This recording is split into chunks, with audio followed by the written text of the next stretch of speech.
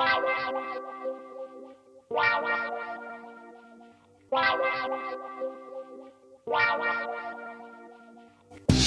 Adventure Jogger, a podcast about trail and ultra running.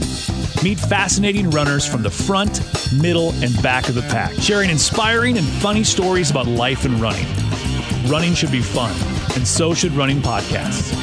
I'm your host, Ryan Pluckelman, and this is The Adventure Jogger. Every month when the credit card bill arrives and your partner notices more charges from ultra sign-up, they secretly curse the name of my guest on this episode of The Adventure Jogger. Through his books, Ultramarathon Man, 50/50, Run, The Road to Sparta, he has inspired thousands of us, including myself, to push ourselves beyond our comfort zones and to test our physical and mental limits. I can't believe I can finally now say Dean Karnazes is on The Adventure Jogger. Welcome, Dean. Well, thank you for having me run by. I wish I was running by, but it's great to be on. And I wish I was getting a commission off those ultra signups. I was going to ask you, you really should get $1 for every race that people sign up for. Those who still like me, right? Dean, I'm going to be honest with you. Your book, Ultramarathon Man, and I'm sure you hear this quite a bit, changed my life. Introduced me to ultra running. Most people, Dean, when they have a midlife crisis, it just means that the local Corvette dealership gets more money. You had a midlife crisis, and it changed lives all over the country.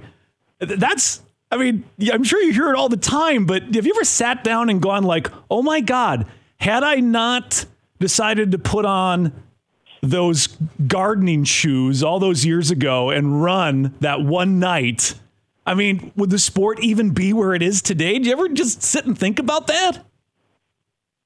I blame it all on bad tequila. I was drunk. But no, I mean, you have to, when was it? And by the way, I'm trying very hard to not turn this interview into, do you remember when Chris Farley was on Saturday Night Live, Dean, and he did the Chris Farley show where he would interview celebrities? I remember that, yeah. And he would go, it was a good show. Right, it'd be something like, hey, Paul McCartney, remember that time when you played that one concert with the Beatles? It's like, yeah, that was cool. So I'm trying not to turn that this interview into that thing, though. But I mean, when for you did the surrealness become real of writing your thoughts down of the experience you had and then realizing like, oh, people are reading this and this is changing people's lives? I mean, I have to be honest, even right now, as you're saying this, it feels a bit surreal. It wasn't my intention. I mean, I wanted to write a book. Just because it was on my life list, like, many people have life lists. I wanted to jump out of an airplane. I wanted to swim with sharks. I wanted to write a book.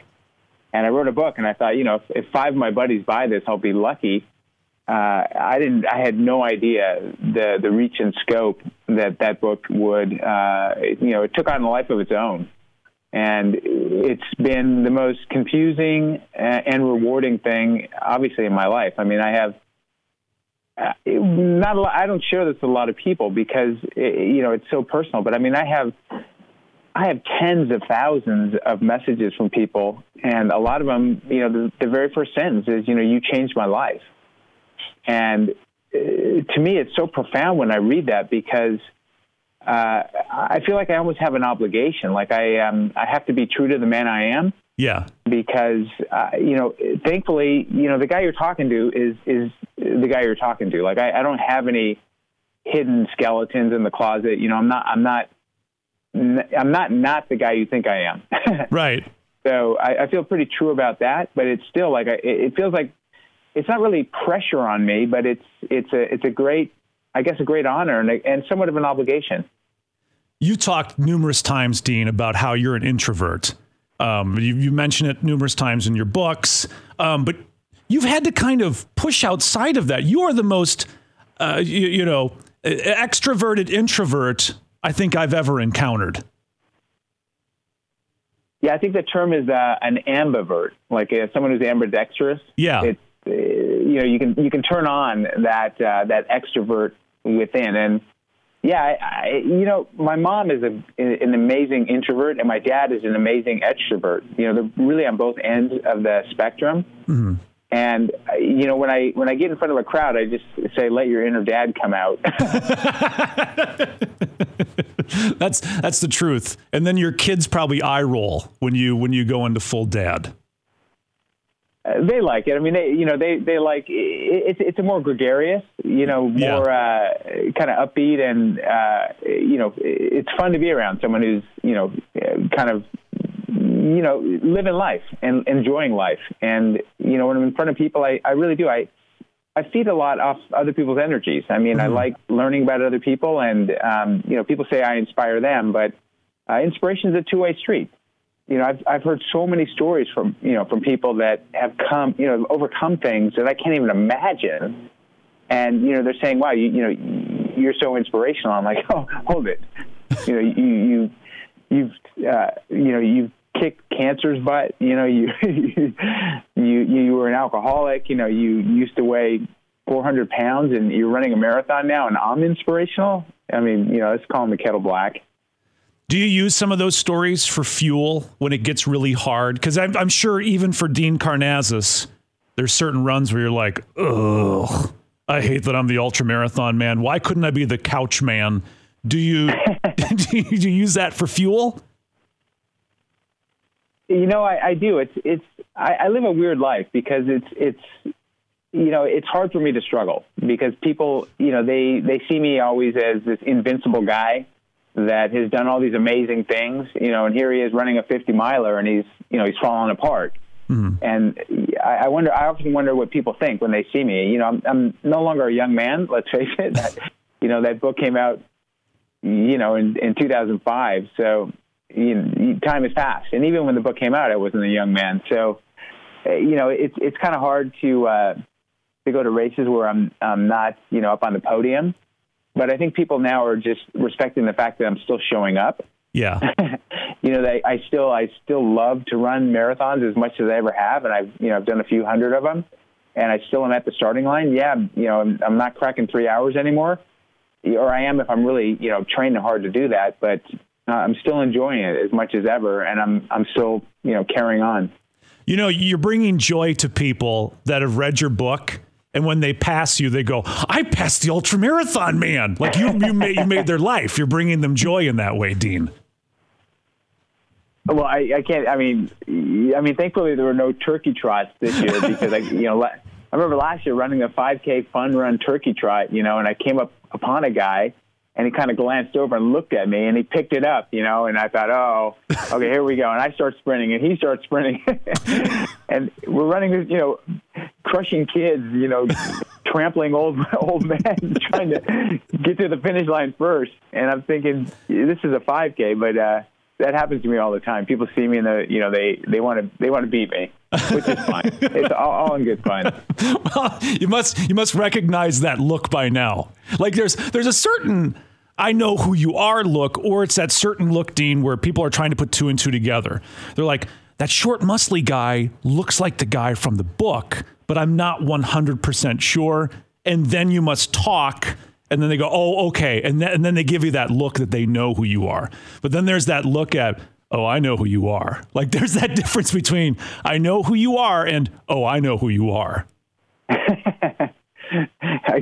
I get that all the time. People say, as we're running, hold on, are you like Dean Karnazes? And I always say, I look just like him. I get that all the time. And sometimes they're on to me. Sometimes they're on to me. Other times they're like, oh, I'm so sorry. Like, I didn't mean to be rude. I was thinking about this because I've interviewed Carl Meltzer a couple of times, and Carl has an incredible level of fame. But his level of fame is really in the running community. Like he's talked about how he can't go into a running store because he can. But if he goes into a running store, he knows most likely people are going to say, oh, it's the speed goat. But he knows like when he's out running and he sees people wearing a speed goat shoe, not everybody knows who he is. Like, he'll say nice shoes to whoever he passes who's wearing the speed goats. And sometimes the people get it. And other times people are like, why is this guy commenting on my shoes? Because he's very popular in the running world. You stepped outside that running world, Dean, and you kind of made the ultra world much bigger when you went on David Letterman and you went on Live and Regis with Regis and Kelly, and you ran across the United States. Your level of fame with the Time magazine and all of that kind of is pretty high even for runners. So it's got to be even worse for you. There's not a lot of places you can hide, Dean. Well, I mean, I'm not going to the airport a lot these days, so I get noticed a lot less frequently. But yeah, I don't know why I've kind of transcended running, but for some reason I have. And, the other thing is that, I mean, I can go to a half marathon and still a lot of people recognize me, where, a lot of, like someone like Carl, who's such an icon to me and, such a hero in the ultra marathoning world. I don't know if he runs, regular road half marathons or marathons. Right. But people probably wouldn't, they wouldn't recognize him as much because it's a different crowd altogether. Yeah. You take him to any ultra marathon and, people are going to worship him, myself included. But I can show up at these like local fun runs and, people know me. And, just running down the street, people stop me all the time or, yell out the car window, go Karno. So it's I don't know. It's funny in that regard, but you're absolutely right. And a lot of people would stop me in the airport and say, wow, I really admire you. And these are not just, these are largely not ultra marathoners. I mean, there's a lot of younger kids, cross country kids. I think a lot of schools, they read running books and they read my book. And I guess I still kind of look like I did. Yeah. A little more wrinkly and a couple gray hairs here and there, but more or less, the same guy. So I guess I have somewhat of a brand identity. Yeah, this was the time, though, Dean, you really missed out on an opportunity during the pandemic. You could have grown out your hair and you could have gotten a mustache and you could have told people, no, I'm Dan Costanza, when they asked you if you're Dean Karnazes, and you probably could have got away with it. It's so funny you say that because I'll send you a picture afterward. I did just that. You grew a mustache? I grew a mustache. For the life of me. I don't even know where it came from. And people, I got so many comments about, being a 70s porn star to, you look like Weird Al Yankovic and then who's the guy from Kazakhstan? Borat. What's his name? Borat. Did you look like Borat with your mustache? Yeah, it's Borat. Yeah, I'm like, okay, I gotta shave this stash and cut the hair. I think the mustache is something that, at least for most men, we see Tom Selleck and we see how awesome he was. And I think your short length is about the same as Tom Selleck's back when he was on Magnum PI. And we all look at that and go, my God, if I could only have that epitome of masculinity on my face, all of my problems would be solved, not realizing that very few of us can pull that off like Tom Selleck can. Yeah, Tom Selleck, I am not. That is for sure. But I did get references to Tom Selleck as well. So how have you been dealing with the pandemic, Dean? How has the ultramarathon man been dealing with the world shutting down? I'll be honest. At first I kind of welcomed it, like, oh wow, no travel. That's travel is a two-edged sword. I mean, it's great. I love traveling, but it can be very exhausting.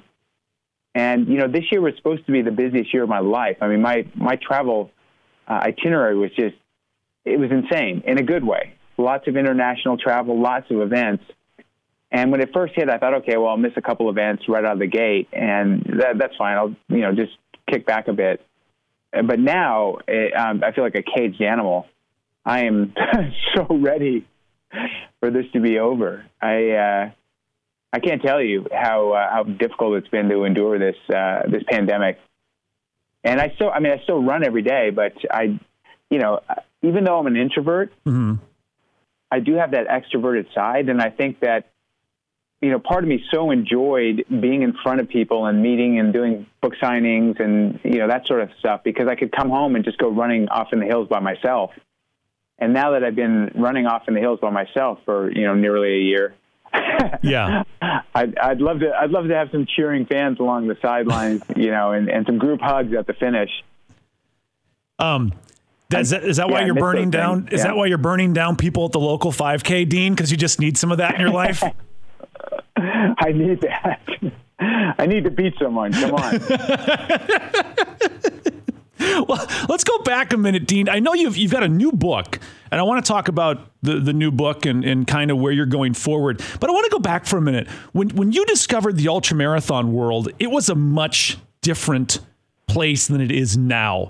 And I love talking to guys like Andy Jones-Wilkins, where they give you kind of the lowdown of the way the sport was right before it exploded.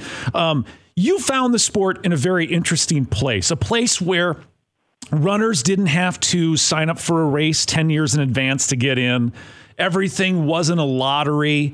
Do you look back at those days and go like, oh man, the good old days before, look at what the world was like before I started. Give us kind of your impression of the early days of ultra running when you discovered the sport. Yeah, I mean, I've known Andy for years. So I ran my first ultra in 1992. Mm-hmm. And I think that I was looking at, in my new book, I quote these statistics, but in 1992, I think I was one of about 3,500 finishers of an ultra in North America. And in 1992, there was something like 2019, there was something like 145,000 finishers in North America. Wow. So the growth has been astronomical. And you're right. There was no such thing as a lottery back then, and there also wasn't. There's ultra groupies now. I mean, it's kind of become a thing to be an ultra marathoner. I really appreciate the way that the sport has evolved. I think the sport has stayed true to the sport in a lot of ways. I think the sport still has its soul. Mm-hmm. I mean, you go to an ultra marathon, and Western states, for instance. It's still they still use those same signs they've been using since I first ran it back in 1994. Yeah, it's the same signs, and it's still very grungy and grassroots in a lot of ways. I mean, it's certainly grown up since when I first started, but I still think it has a lot of appeal. And running in general has grown up in a lot of ways. I mean, marathon running has exploded as well, but I don't think marathon running has quite the soul of ultramarathoning or the funk. I think ultramarathoning is still funky.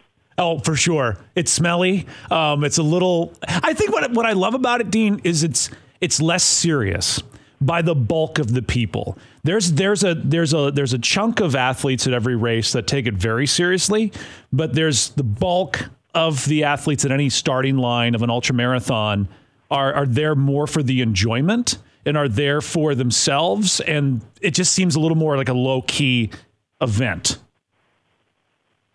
I couldn't agree more. I mean, a lot of people are out there for the adventure of it, mm-hmm. and they don't really care. I mean, certainly they'd like to finish, in a decent time, but that's not their primary motivator. And their primary motivator is to go have a great experience out there, interact with people in a way that we just discussed, very organically. And there's such a great sense of camaraderie and inclusion, I think, in ultramarathoning that I don't think you see in some other of the disciplines of running. Oh, for sure. Because you think about, a big city marathon, Dean Karnazes, you may be able to go up in the farther reaches or the earlier corrals and see the elites, right? But most people will never encounter an elite athlete at a marathon at all. They won't share the starting line with them. They won't share the finish line with them. They won't see them on the course. But with ultramarathon running, nothing's going to stop you from lining up right next to Jim Walmsley. I mean, you're probably going to see him for about 30 seconds, but everybody lines up at the same starting line, minus COVID. I know that's changed a bit with COVID, but once it goes back to normal, everybody lines up at the same starting line. Everybody goes to the same finish line. You're running the same course at the same time. And a lot of times, like you saw with Western states when you ran it all those years, and Jurek would sit at the finish line and cheer everybody in. That's an entirely different atmosphere than what you would get from a big city road marathon. Absolutely. And, at Western States, they have the quote-unquote golden hour. Mm-hmm. So, at the last hour before the cutoff, they call it the golden hour. And, 5 times as many people come out to watch the last hour than to watch the winner. Right. So, I think that speaks to, the depth of what ultramarathoning is. It's so much more than just winning. Certainly winning has become, something more of a thing these days. Racing has become a thing, and more people are making a living running ultramarathons, which, that was one of my charters when I, set out to expand the sport is, I think it'd be a great thing if more people, especially younger people, could make a decent living being just ultramarathoners. They didn't have to, be a waiter on the side or whatever. And that's happening now because the sport has grown up and there's more participants. But still, the majority of people that are coming in, at Western States in 29 and a half hours, it's just such an amazing experience for them and for their families. And the sense of triumph you see in their eyes when they're coming across that finish line is remarkable. And I think that is an appeal to members of the community as much as watching the front runner come in. The front runner comes in, he crosses the tape. You only see him on the track, right? You see him for the last quarter mile. It's remarkable to watch, but to just watch streams of people coming in, bloodied and battered and hobbling and doing everything they can to get to the finish line. It's so uplifting. One thing I will never forget about Western States was, and this is what kind of one of the many reasons I love ultra running, was years ago when Gunhild Swanson was getting ready to finish. She'd be the oldest finisher, and it was getting close. And remember the video, Dean? It was of Rob Krar going out on the course, walking the course backwards to find her and running her in. The guy who won the race ran out to run in one of the last place finishers. That to me was incredibly moving. It was amazing. Yeah, Rob's a good friend of mine, and that moment was phenomenal. And to watch him and her crossing and the finish line, and he who had won the race, kind of backing off and letting her have her moment, it was amazing. Yeah, but to your point, Jurek would show up at he'd hang around. He wouldn't even just show up. He'd hang around after winning. He'd hang around and watch everyone come in. Mm-hmm. So, there's a heritage of the champions of our sport being really giving people. What is your relationship with Western States now? I know Andy's told me that he feels like, he's run it 10 times and now he's going to serve and volunteer and be a part of it for 10 more times. What is your relationship right now with that race? I'm still in it as a runner. I have to be honest. I've paced before and I've volunteered before, and I'm not a good volunteer. I have to be. I give back to the sport in other ways, but I just can't work an aid station. There's something about watching people running by that are in pain and suffering that is. I just feel like I feel like there's a battle going on, and and my side's losing, and I'm not helping out. It really claws at me. So I still want to keep running it. I'd love to, I'd love to set an age group record at 60. Yeah. And I'd love to keep seeing how many how many more medals I can tally up. I have 13 of them now. The hard part with Western States is just getting in these days. So. You're to blame. If you want to blame anybody, yeah. Dean, look in the mirror. Well, and you spoke about my next book. My next book coming out is largely a tribute to Western States in a lot of ways. So I think it'll even further popularize the race. Oh, well, before we get to the new book, one thing you said I want to unpack here. I've assumed that if Dean Karnazes was working an aid station, that he would be the best volunteer ever. But you just kind of blew my mind by saying Dean Karnazes is a horrible race volunteer. Aid station things is not your game. Are you fumbling water bottles and are you burning the grilled cheese sandwiches, Dean? Is that how you're screwing it up? It's in my mind. I'm screwing it up, and I hosted a race called the North Face Endurance Challenge, yeah. which was I kind of conceived the thing 13 years ago, and I was at every single event, and we had sometimes up to 6 events across the country and in Canada. Mm-hmm. And, that was kind of my time to cheerlead. But I'd still run at least a marathon every single race, because I found if I wasn't actually running, I was grumpy. I wasn't as lively as I'd like to be. I was burning the burgers, if you will. Yeah. Somebody was real happy to finish, but you weren't happy to see them because you were unhappy, Dean. And then you realized you had to go get your run on during that.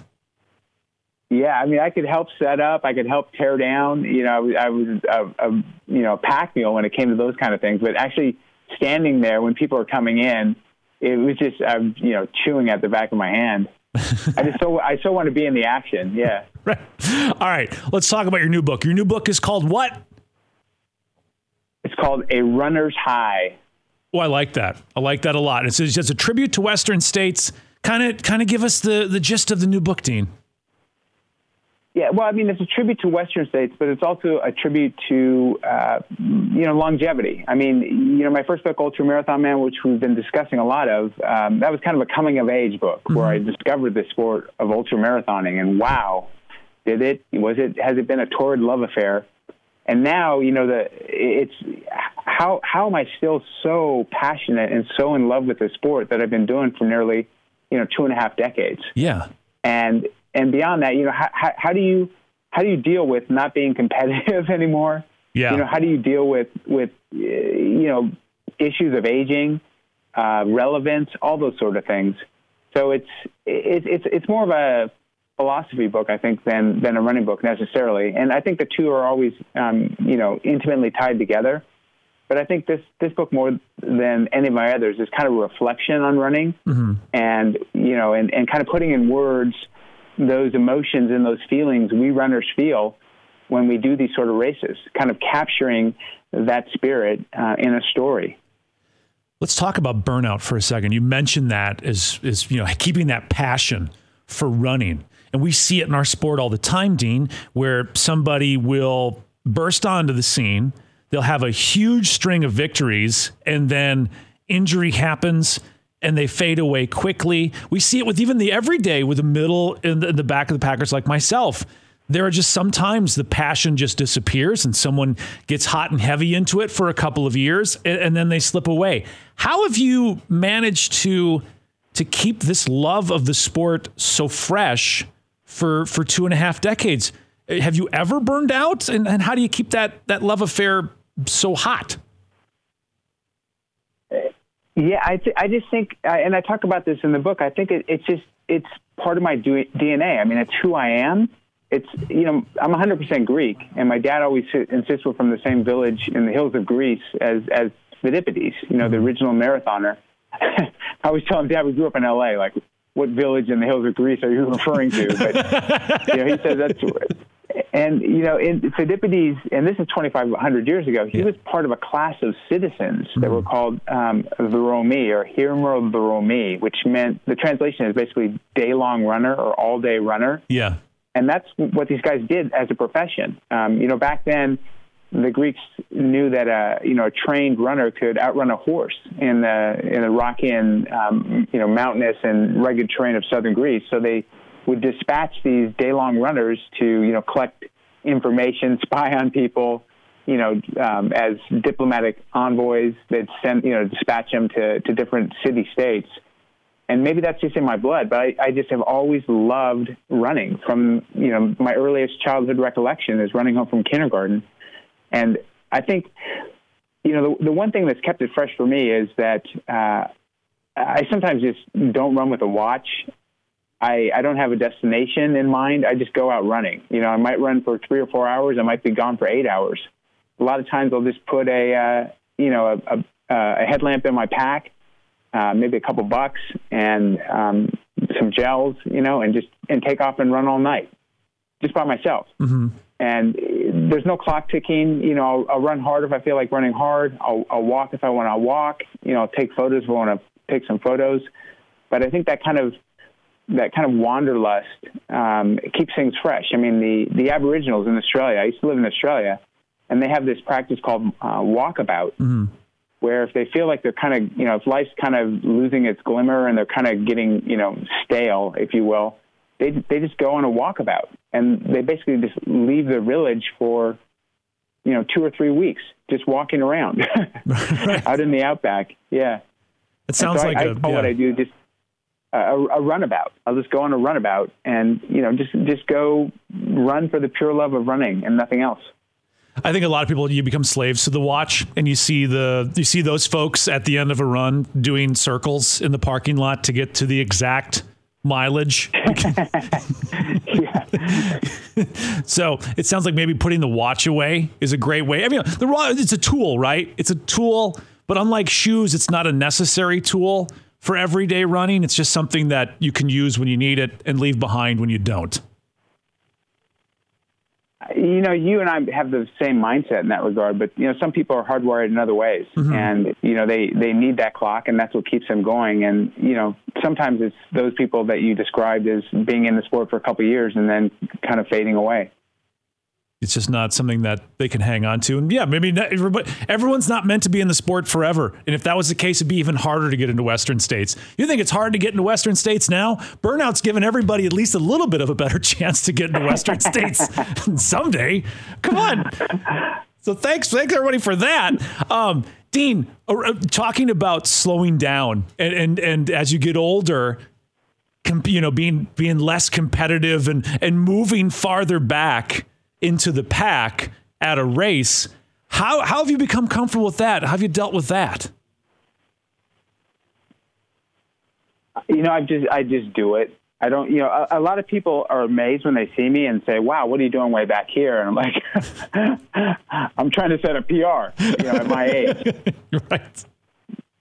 But it's kind of people still have expectations like, oh, he's Dean Karnazes, I'll never see him after the start of the race. And they're amazed to see me at the midway point, maybe even bonking or sitting down or something. So, it's just a matter of, can you eat crow? I mean, I don't have much of an ego. Yeah. So I don't mind. And, the other thing is that, in all honesty, I really didn't start competing in this sport until I was in my early 40s. Yeah. So I was I won the Badwater Ultramarathon. I was 44. I was well past my prime when I kind of, came of age in the sport and kind of took it seriously. The first decade of running ultramarathons, I was just fascinated with it. I didn't care about winning or losing or anything. And then when I kind of did care, I had a couple good years of, ending up on podiums and winning races. And then I was past my prime. So I don't have the pressure, I think, of someone like Scott Jurek, who's just, so dominant that, how does he go out and finish mid-pack? That must be really tough. And that's one thing I really admire about Carl. Carl still is, I think he's won a 100-miler every year for something like 19 years in a row. Mm-hmm. But he's very competitive in that regard, but he still runs races where he's not winning. He still shows up and runs ultramarathons, and he's in damn respectable time. So I admire that about him, his longevity and his passion and commitment. You've done so much, Dean, over your career, and it's funny. You look at your own Wikipedia page, and it's like, good heavens, what's been an adventure that has stuck out to you as one of your favorites? Wow. Well, one time I served as a U.S. athlete ambassador. Yeah. And I went on a sports envoy to Central Asia to celebrate the 25-year relationship, the anniversary of the 25 years of diplomatic relations between Uzbekistan, Kyrgyzstan, and Kazakhstan. Wow. So the guy who put this together said, okay, well, the Silk Road connects those three nations. Why don't we have you run on the Silk Road between the three capitals of those countries instead of just showing up like a typical diplomat, in a suit and giving a lecture and then, getting in your Suburban and going to the next lecture. Yeah. Actually run. And I'm like, well, how far is it? And he said, well, it's 525 kilometers. I'm like, oh, that's doable, over the course of, I don't know, however much time. Little did I know that, the Silk Road is not as developed as we have things here in the U.S. It's pretty raw and savage out there. And also, we did it in July. It's very hot out there. So that was an experience that I write about it in the book. I dedicate a chapter to it, but I mean, I could dedicate a whole book to it. Yeah. Just, the people, and, I'd show up in some of these townships, and, the person, there was like a State Department person giving me briefings, and they'd say, these people you're going to run, past they've never seen an American before. Like, you'll be the first American. Wow. And I'm thinking, I'm this uber fit guy in running gear, running down their street. I don't know if I represent the typical American. But, yeah. Maybe it should have been in one of those rascal scooters with a Big Mac in your hand would have been a more accurate representation. Exactly. But I mean, I'd show up in some of these townships, and literally every single person that lived there, like 5,000 people, would all be out on the streets wanting to see me, like to see what an American looked like, which was just bizarre to me. But it was also very enduring in a lot of ways because they were so welcoming. And, the whole time I was there, I never heard English once. So, there's obviously not a lot of tourists going to Kyrgyzstan or Uzbekistan. I never saw one Starbucks, one McDonald's. They was so far removed from the American experience. It was really refreshing. We got to look at it this way too, Dean. I mean, there's 3 countries, those 3 Istans that you mentioned. There's a whole bunch of people there that believe that all Americans are incredibly fit and handsome because of you. The rest of the world has an image of us being obese and kind of blowhards. Yeah, there's a whole lot of cities in those countries who are like, those Americans are nice and they're in shape and wow, I did not expect that at all. So thank you, Dean, for making the old US of A look good. I did the country proud. Yeah. It was either me or Trump, and I guess they got me. So maybe they think everyone's in shape. Yeah. Dean's new hat says "Make America Run Again," which is be great. Trademark that one if you want to. What about one, Dean, of your adventures where you were like, "Well, that was stupid. I'm never doing that again." I could tell you so many stories like that, but I guess. I've run a marathon to the South Pole. Yeah. And that was stupid and dangerous. And that was one and done for, it was supposed to be the inaugural South Pole Marathon, where there were 40 to 50 intrepid runners from around the globe, all, convening on the South Pole to run this marathon. Well, there were 3 guys there. I mean, and it ended up being so dangerous that we're lucky we lived. So that's definitely one I will not be doing again. But also one time I had this idea of a multi-sport challenge. So I started at the old Competitor magazine location, which was in San Diego, and they had like this, the send-off starting line reception for me. So I ran from San Diego about 100 miles to Long Beach. Mm-hmm. So I ran right up the Pacific Coast Highway in California along the coastline. Got to Long Beach. I hopped in a kayak, and I paddled 30 miles. From Long Beach to Catalina Island. Yeah. And then hopped out of the kayak and ran the Catalina Marathon.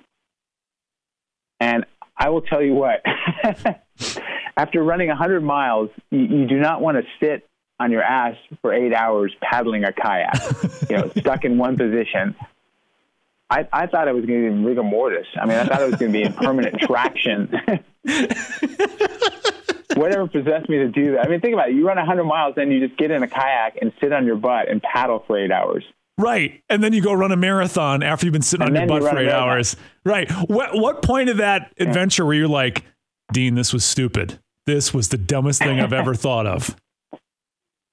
Well, the guy who egged me on to do it, his name is Bob Babbitt, and he's a great guy. He was he used to be the editor of Competitor magazine. Yeah.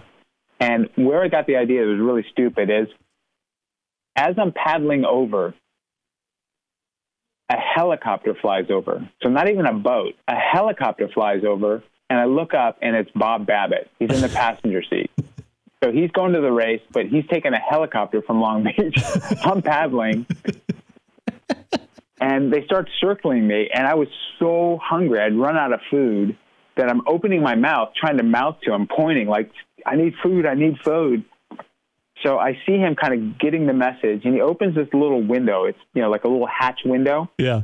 about the size of a softball, I would say. He opens this window, and I see him push something out, and this thing falls right next to me, but it actually hits the ocean, so I don't actually get it. And I paddle over to it really quickly, and it's just this white thing, and I fetch it up, and it's a sugar donut. He pushed a sugar donut out the window, and I was so hungry, I tried to eat it, but it was soggy wet, like it was like a wet sponge of salt water, and I couldn't eat it. And I thought, this is really getting desperate.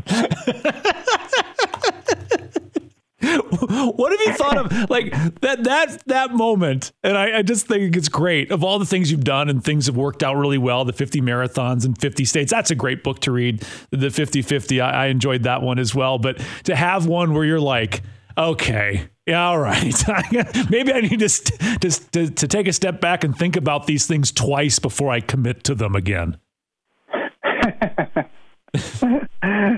Yeah, that was and the other thing I'm reflecting, I got out of when I pulled up in the kayak on the beach in Catalina, mm-hmm. There were some people there helping me, and they pulled the kayak in. I mean, that was like a mess when I got there, and I stood up for the first time in 8 hours, and the first thing that happened is I passed gas. I'll never forget. There was a woman there. Her name was Robin. She's like, "Oh my God, the ultra marathon man just farted."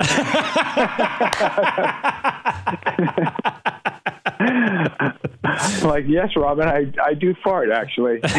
You need to get her a shirt that says, "The ultra marathon man farted on me, and all I got was this lousy T-shirt." And a soggy donut. Right. And a soggy sugar donut. All right. I don't want to ruin any surprises, Dean, but are you kicking some other things around in your noodle right now that you're trying to make happen for when the world goes back to normal? Yeah, I am. In fact, I've already signed up for one of them. So I'm, as I said, I'm 100% Greek, and the bicentennial of Greek independence mm-hmm. is next March. So 200 years of Greek independence is going to be in March of 2021. And we've already come up with this commemorative 10-day run across Greece to commemorate the occasion. So hopefully in March, and that's pushing it, right? I mean, I'm going to hopefully be vaccinated by then. I'll be doing that. And then in July, I'm going to run across Australia with a guy named Pat Farmer, who's an Australian ultramarathoner. So we're going to run from the westernmost point in Australia to the easternmost point. It's about 5,000 miles across the outback. Holy cow. So those are two things. Yeah, those are two things that I'm looking forward to. Have you worked on any Australian slang before you get out there? She'll be right, mate. I did talk to one of my last guests about it. Crikey, mate. Crikey's good. Yeah. No, one of my favorites, and I don't know much Australian slang, but they call liquor stores bottle-os. So bottle-os, yeah. Yeah, which is, and McDonald's they call Maccas. So not that you do a whole lot of McDonald's eating anymore, which I'm a little disappointed, Dean, that you've kind of gone off the junk food, because people reading Ultramarathon Man, and you're like, well, I would get a pineapple pizza and I'd roll it up like a burrito and eat the whole thing while I was running. That inspired a lot of people who love junk food to get active. But now I hear you're kind of paleo and you're not eating Hawaiian pizzas anymore. I have my moments these days. My standards are malleable. But no, you're right. I mean, I've definitely cleaned up my diet. I mean, I had to. I mean, let's face it, you can't get away with eating the food that you used to when you're as you start to get older without paying a price for it. Yeah. So I kind of changed my diet. But I'll tell you what, every time I do some sort of organized event, this is so funny, inevitably someone orders a pizza. Really? It's hilarious. Yeah, like when I do these group runs, sometimes at running stores, we'll be on our little group run and we'll come around a corner and there'll be a pizza delivery guy standing there. Well, it's kind of endearing. And I always have a piece. I mean, come on. Yeah. I remember when I was reading your book, Ultramarathon Man, and I was telling people about it at work, like, this guy, he runs all night and then he orders a pizza And then the person will meet him like halfway through the run with the Hawaiian pizza, and then he'll just roll it up and eat the whole pizza while he's running. And the look on non-runners' face is like, I was excited about that. Like, that is the coolest thing ever. This guy is eating a whole Hawaiian pizza while he's running. To non-runners, that was the stupidest thing they'd ever heard in their entire life. And the looks on their face, Dean, were like, that is stupid. Why are you reading this book? It's like, oh, come on, man. How can you not be impressed with the pineapple pizza guy? Who doesn't love that? Oh man, how could you not love that? Yeah. And I'll tell you what. At the time, I did it. I mean, I didn't even. It just seemed so natural. Like, God, I'm stranded out here. I've got no food. I've got a cell phone and a credit card. What do I do? It just seemed like, oh, order a pizza. Like, no brainer. I wonder. It's funny. It brings up an interesting point, Dean. Yeah, and then when I wrote about it in my book, I didn't imagine it would become like a thing. I just thought I'd just tell the story. And now it's a thing. I think it makes me think about like with your kids, right? And they're grown now, but I remember in the book they were young and they'd travel with you. And kids will talk at school with other kids and they'll say like, "Oh, hi, what does your dad do?" And people will say like, my dad is my dad's a floor installer. My dad works at the bank. My dad is a soldier. My kids say, "Oh, my dad's a radio DJ." Your kids had it probably a little bit rougher where they're like, my dad runs. And then their kids be like, yeah, my dad runs too. No. That's what my dad does. He runs and eats pizza. Yeah, I mean, I'll never forget. I took my son Nicholas to school one time when he was a little kid. And I kind of struggled to get up the curb. I was walking him to the teacher's assistant, who was going to take him inside school. Yeah. And I kind of like hobbled to get up the curb, and I handed Nicholas off to the TA, and the TA was walking with Nicholas into the classroom, and I heard him say to Nicholas, "Is your dad okay?" And Nicholas kind of just nonchalantly said, "Oh, he's fine. He ran 100 miles yesterday." And I'm thinking the TA he's probably thinking, boy, this kid's got a really vivid imagination. I mean, Nicholas didn't think anything of it. And this TA, I'm sure it's the first time we ever heard of anyone running 100 miles, let alone, I'm sure he thought my son was making it up. But we've all had those sort of experiences. Oh, for sure. I had to send all us ultramarathoners have, yeah. I had to send my kid to school with one of my buckles to prove to his friend that there was a schoolyard fight about it. Well, it was a lunchroom fight about it, Dean, where my son was like, yeah, my dad ran 100 miles. And the kid's like, that's stupid. No one can run 100 miles. You're making it up. Your dad's lying. And he had to bring my buckle to school to show the kids for them to believe that he wasn't just making that up.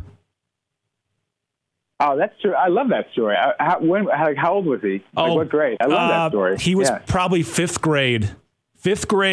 Okay. And they got into a big fight, boys sitting around the lunch table, and like, my dad ran 100. You're a liar. You're so full of crap. Your dad didn't run 100 miles. You're a liar. And then bringing that buckle in, slapping it down on the counter, and the kids were like, what? Yeah. I felt like a pretty cool dad after he told me all of that. Pretty badass dad after that one, yeah. I could just hear your son say, could your dad do that? Right. Challenge accepted. I remember getting into fights with the neighbor kids about whose dad could beat up the other dad. My kids can get into arguments with which dad can run farther. You just slap down a 100-mile buckle and you kind of own it. Like, you do. Yeah. That's enough said. It's like end of story. You win. Your dad wins. We give up. Right. I remember, Dean, when I got my first 100-mile buckle and I ordered a belt to put it on, and I tucked in my shirt for probably 6 months after that. I'm not a shirt tucker by nature, but I was a shirt tucker for about 6 months after that because I wanted to show that off. What was it like when you got your first buckle? Did you become a shirt tucker? I wore it to work, actually. It was funny. A lot of my friends, my colleagues, like, obviously they knew I was starting to run like crazy, and they knew I was doing this 100-mile race. And so I just thought, wear the buckle to work. And they loved it. They absolutely loved it. But I think it was the first time. I mean, I don't know about you. I have some of my buckles out on display, but most of them are in the garage. I mean, geez, I've got so many buckles that you can only, I don't wear them around that much anymore, which is kind of a pity. Yeah, but it would be kind of hard. It'd be like you'd have to take a year. That could be the year of the buckle. You should do this on your Instagram, Dean. You could do the year of the buckle, and then each day you wear a different buckle and just post that picture on Instagram. Yeah, that'd be really cool. Yeah, you need to be a tucker. Be a shirt tucker for a year. Maybe I'll stick with the marathon medals, then I won't have to tuck. I'm tucking that shirt in so everybody can see that gigantic buckle that I'm wearing. I'm no tucker. Well, it could be real nonchalant, Dean, and just tuck in the front. So they can just see the buckle. Keep the back. Okay. Yeah. It's just. It sounds like you've got it figured out. Like you've done this before. I've done it once or twice. You know how to stage it right. Yeah. Dean, when does your new book go on sale? Runner's High. It comes out in April. Okay. So someone told me it's like on Amazon right now, which is absurd because you can't even. I guess you can pre-order it, but it doesn't actually release until April. Okay, April. We're getting close April 20th, okay, yeah. April 20th. Dean Karnazes' new book, Runner's High, will be available if you want to pre-order it on Amazon. Apparently, it's available now. If you want to give someone a Christmas gift that they can't enjoy for 4 months, you can be one of those weirdos. But Dean, speaking of Christmas, you might be the expert on this. As we're getting closer and closer to Christmas, what are some Dean Karnazes recommended Christmas gift for the runners on people's Christmas list?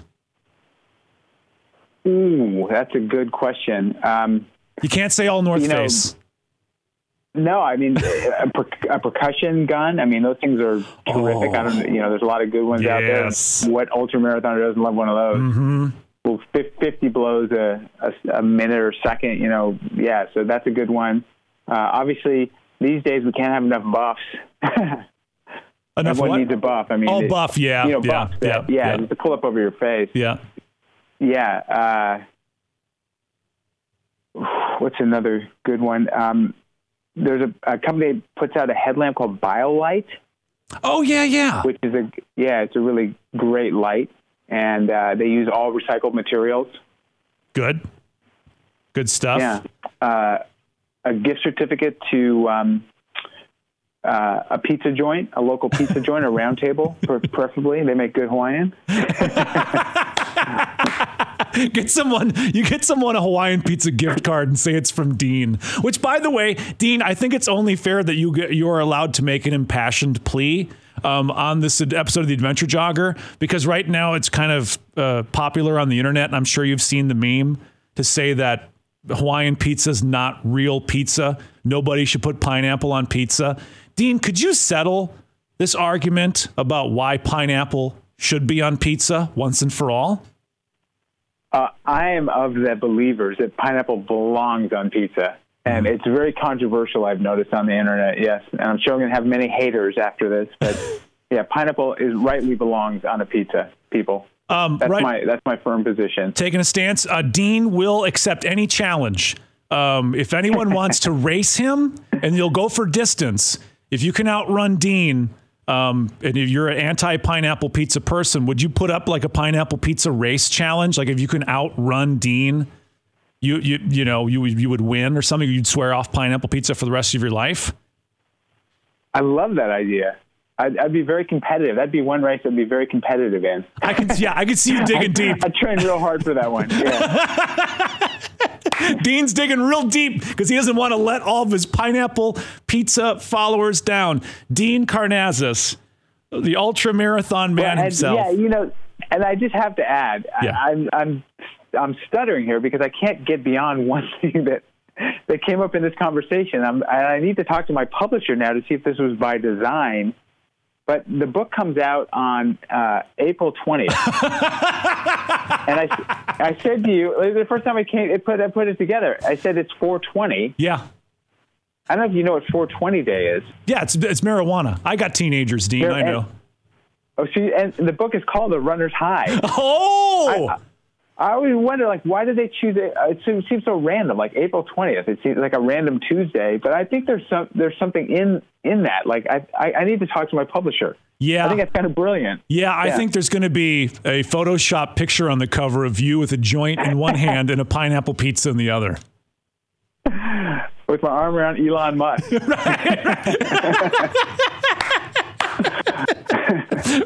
Before I let you go, Dean, and this has been great. Andy Jones Wilkins is a friend of mine. He's been on the podcast a bunch of times, and last time he was on, we talked about his incredible 2005 Western States, where he finished second, less than a half hour behind Scott Jurek, and it was just a great race. Can you take us back? Because I know Andy's going to hear this. Can you take us back to 2005 Western States and share with us the moment, if you can remember, when Andy Jones Wilkins passed you? Well, first of all, is he out of jail? Sorry, Andy. Sorry, Andy. I had to do that. I've repressed it because he's reminded me of it so many times. But there was a glorious moment where he passed me, and I'll leave it at that. I'll let Andy bathe in his glory on that one. But does he? I give it up to him. He's a stud. He was no doubt. Yeah. We love Andy. I do a slight Andy Jones and Wilkins impersonation, and so I'll give this to you. Does he meet you like when he sees you from across the room? Does he go like, "Hey, Dean Karnazes, remember when I passed you in 2005? Is that the first thing he brings up? Always. And you sound just like him. Never forget that, Dean. I could pass you again. Let's run now. Well, Dean, this has been a great chat. Thank you for making this happen, because sometimes when you put requests out, you never know if a person sees that. Thank you for deciding to come on a podcast called The Adventure Jogger. No, I love your podcast. I love your spirit. I love your energy. This has been a fun hour. I've really enjoyed it. So thanks for having me on. We are 100% listener supported. You can make a monthly pledge on our Patreon page. Just search The Adventure Jogger on Patreon or go to theadventurejogger.com. Join the community on Facebook and Instagram by searching The Adventure Jogger. And subscribe to The Adventure Jogger wherever you get your podcasts so you don't miss a single episode.